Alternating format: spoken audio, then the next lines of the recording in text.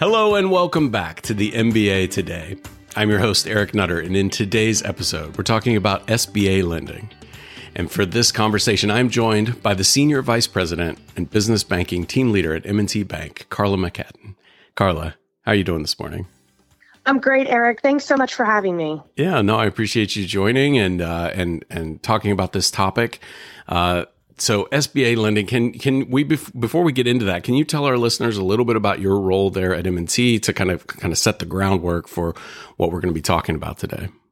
Sure, I'd be happy to. So, my role as a team leader at M&T is to oversee my geography as Baltimore City. So, I have a team of relationship managers who roll up to me, and we collaboratively support all of the businesses in the business banking space in Baltimore City and outlying communities as well.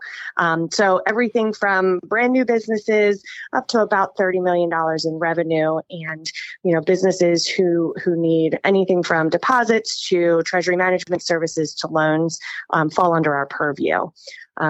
I don't know if it's worthwhile for me to tell you a little bit about my history, but I'd love to hear that. Yes. Beyond just being a team leader, I've been with the bank almost 15 years, and I've spent about 7 years of that time in our retail branch network as a branch manager and a commercial branch manager. And then I moved into a relationship manager role. So the folks who are on my team, I've sat in their seat.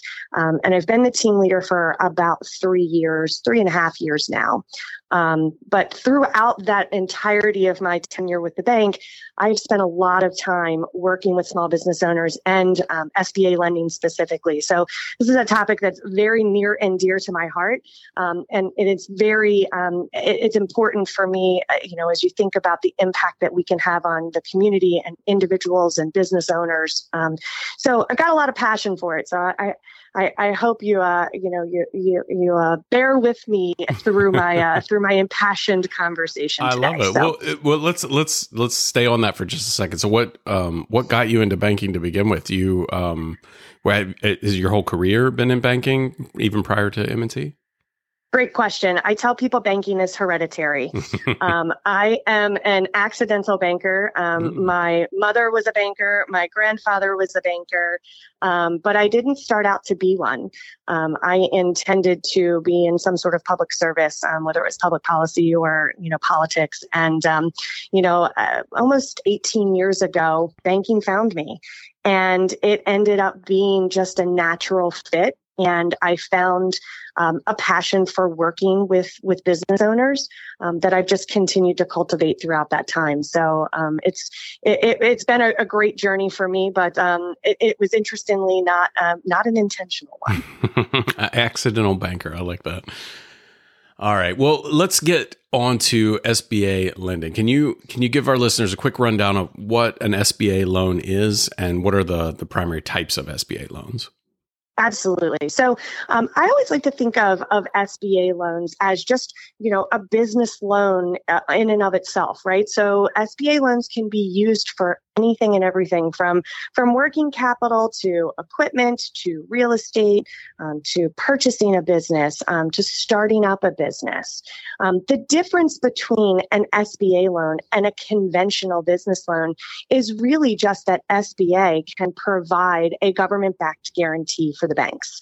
So one of the ways that I try to describe it to business owners who may or may not be familiar with business lending in general is to think of it similar to a VA or an FHA loan on the residential side, right? So you work with a lender, the lender provides you with the financing, but there is a guarantee attached to the loan, which provides a benefit both to the bank and to the borrower, but is primarily used to offset risk in a transaction. So the SBA offers a lot of different programs, right? So, you can do microloans to express loans to real estate loans. And so kind of runs the gamut. But I think the idea is that, what we do is we work with our business owners through the consultation process.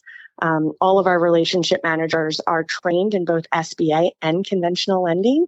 And so when we sit down with someone who's looking to borrow money, we spend a lot of time getting to know the needs of the business, the operations of the business, and what they need the money for. And through that consultation process, we will determine whether an SBA loan program could be to the advantage of the borrower.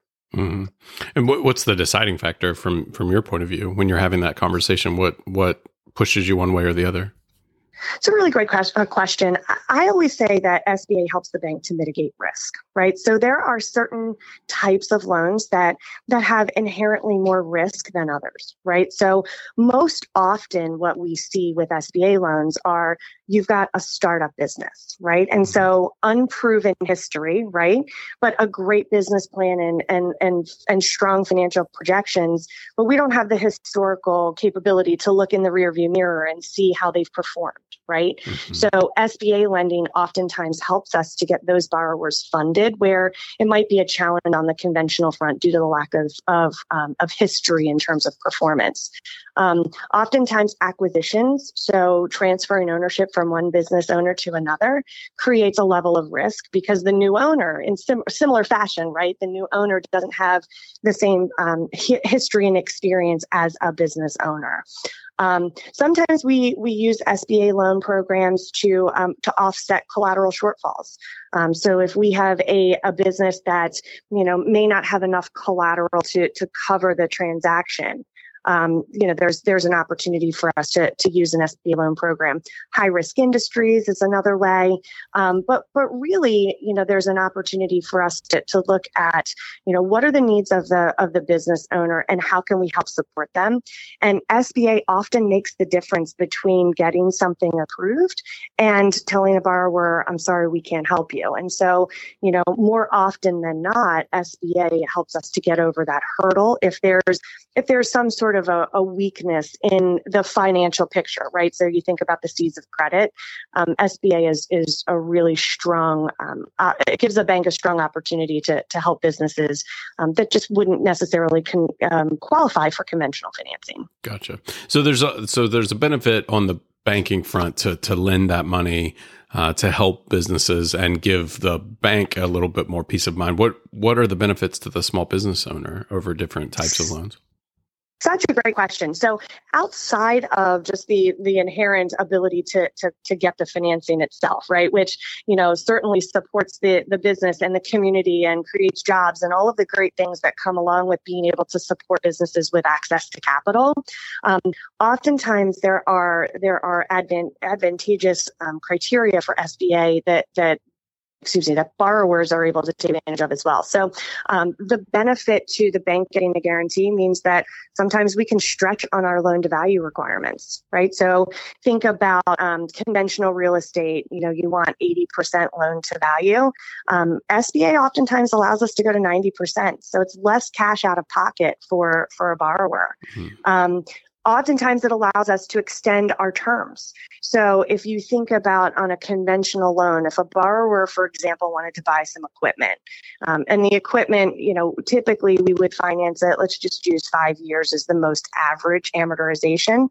SBA will allow us to stretch those terms to 7 years or to 10 years. So there's benefits on both sides of the equation for using an SBA loan program. So it's not just one-sided on the bank, but it really it does give borrowers advantages as well. Excellent. So you've been doing this for a while. So what purposes do you see these typically being used for, and how are those loans being put to use? So I would say that what we see most often with these types of loans, like I referenced before, is you've got a transaction, you've got a little bit of a risk. And so SBA helps us to get that transaction funded in spite of the risk. So most often, and what I've seen recently, I can kind of speak to some of the recent deals that we've been working on. We've had a couple recently where we're doing startup financing.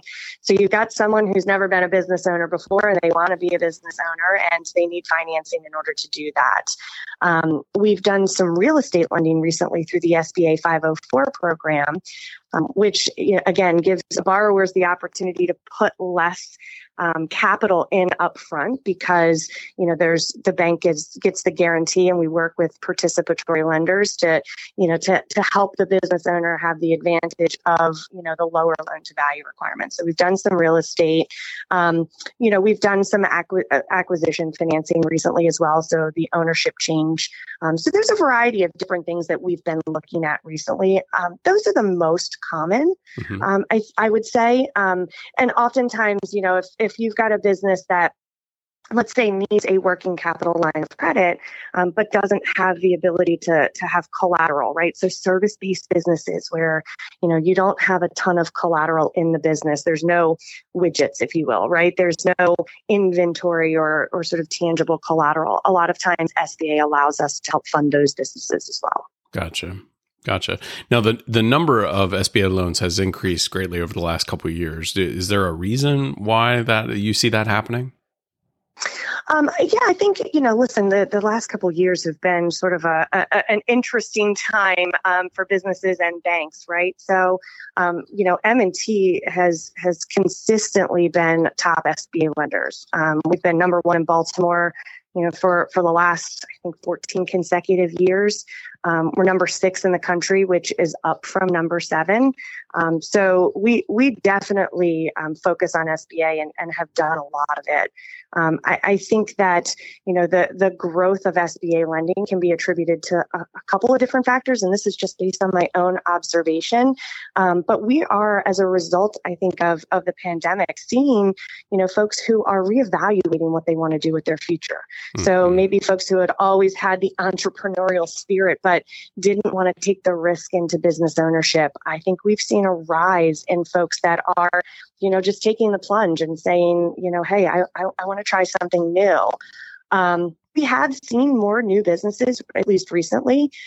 Sometimes that's folks who were working part-time and had a great idea and, decided they were going to make that a full-time endeavor.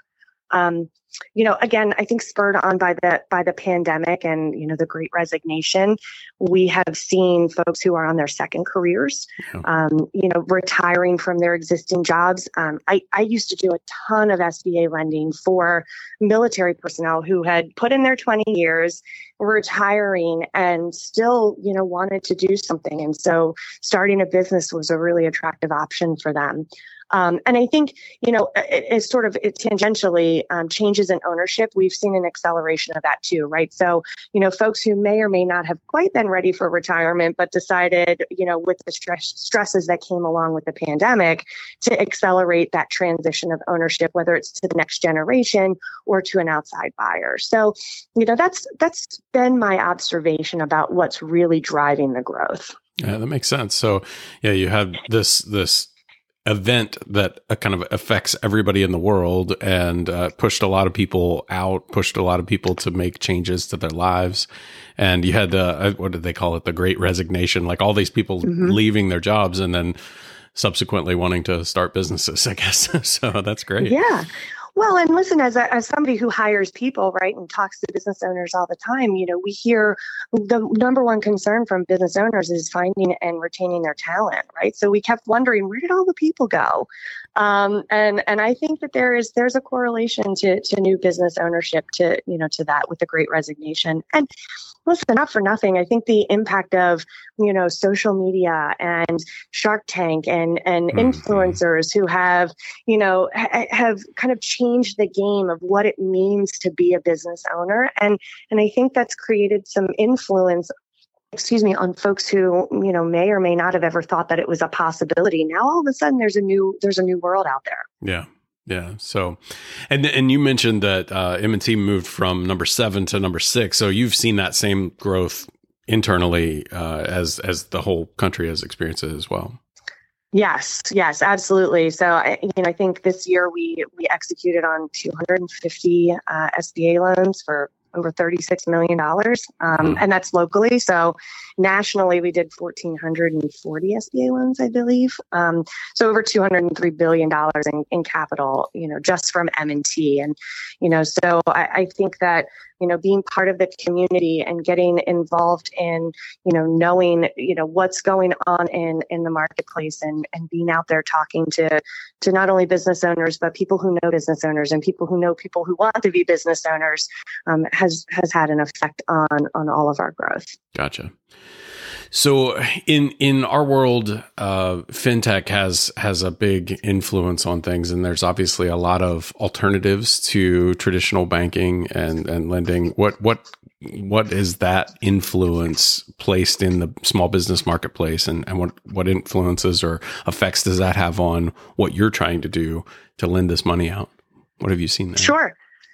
So listen, I think healthy competition just kind of keeps everybody on their toes, right? Mm-hmm. So having new players in any market, I think can be a good thing overall. And I think the fintech market has started to increase overall lending and particularly in underserved markets, right? So, whether it's minority business owners who, we know historically have had struggles with getting access to capital. And I think that was really spotlighted during the PPP process, right?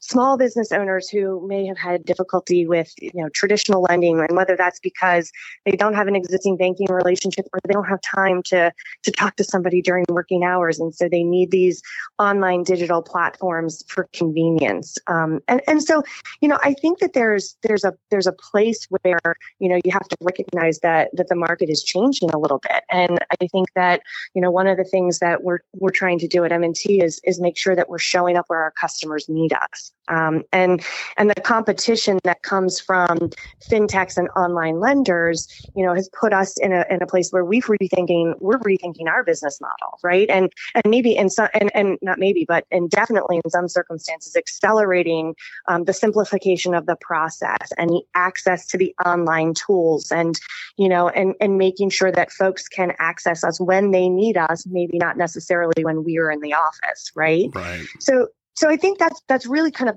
the positive side of things.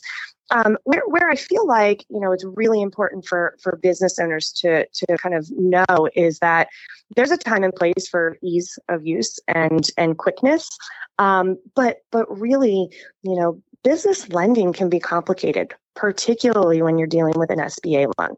And so I think it's really important that, business owners have somebody that they can call, that they can talk to, that they can sit down, and the relationship manager on the other side of the table has a level of expertise that they can, help navigate the process and help answer questions. And, so I think that, there's definitely a benefit and there's a place for online lenders, but I think it's really important to make sure that does not replace the personal connection, right? Like the pandemic has put us in a position where, let's just do a virtual call, or let's just talk over email. And when it comes to your business and your capital and your needs and your growth, I think it's really important to have somebody that you can sit down and talk to face to face. So yes, it's changing what's available to folks in the marketplace. And I don't necessarily think that's a bad thing, right? Mm-hmm. But I do think that,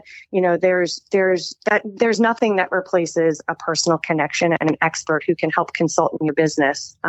Because really SBA lending, oftentimes those are borrowers who probably need the most guidance, right? Especially if they're new owners or new businesses, they really need somebody to stand next to them and show them the way. And you just can't get that from an online platform. That's right. Very well said. So Carla, would you, wrapping up this conversation, what do you think is the most important thing that both lenders and borrowers need to know about SBA loans? My number one thing that I would say there is, don't be afraid of SBA lending.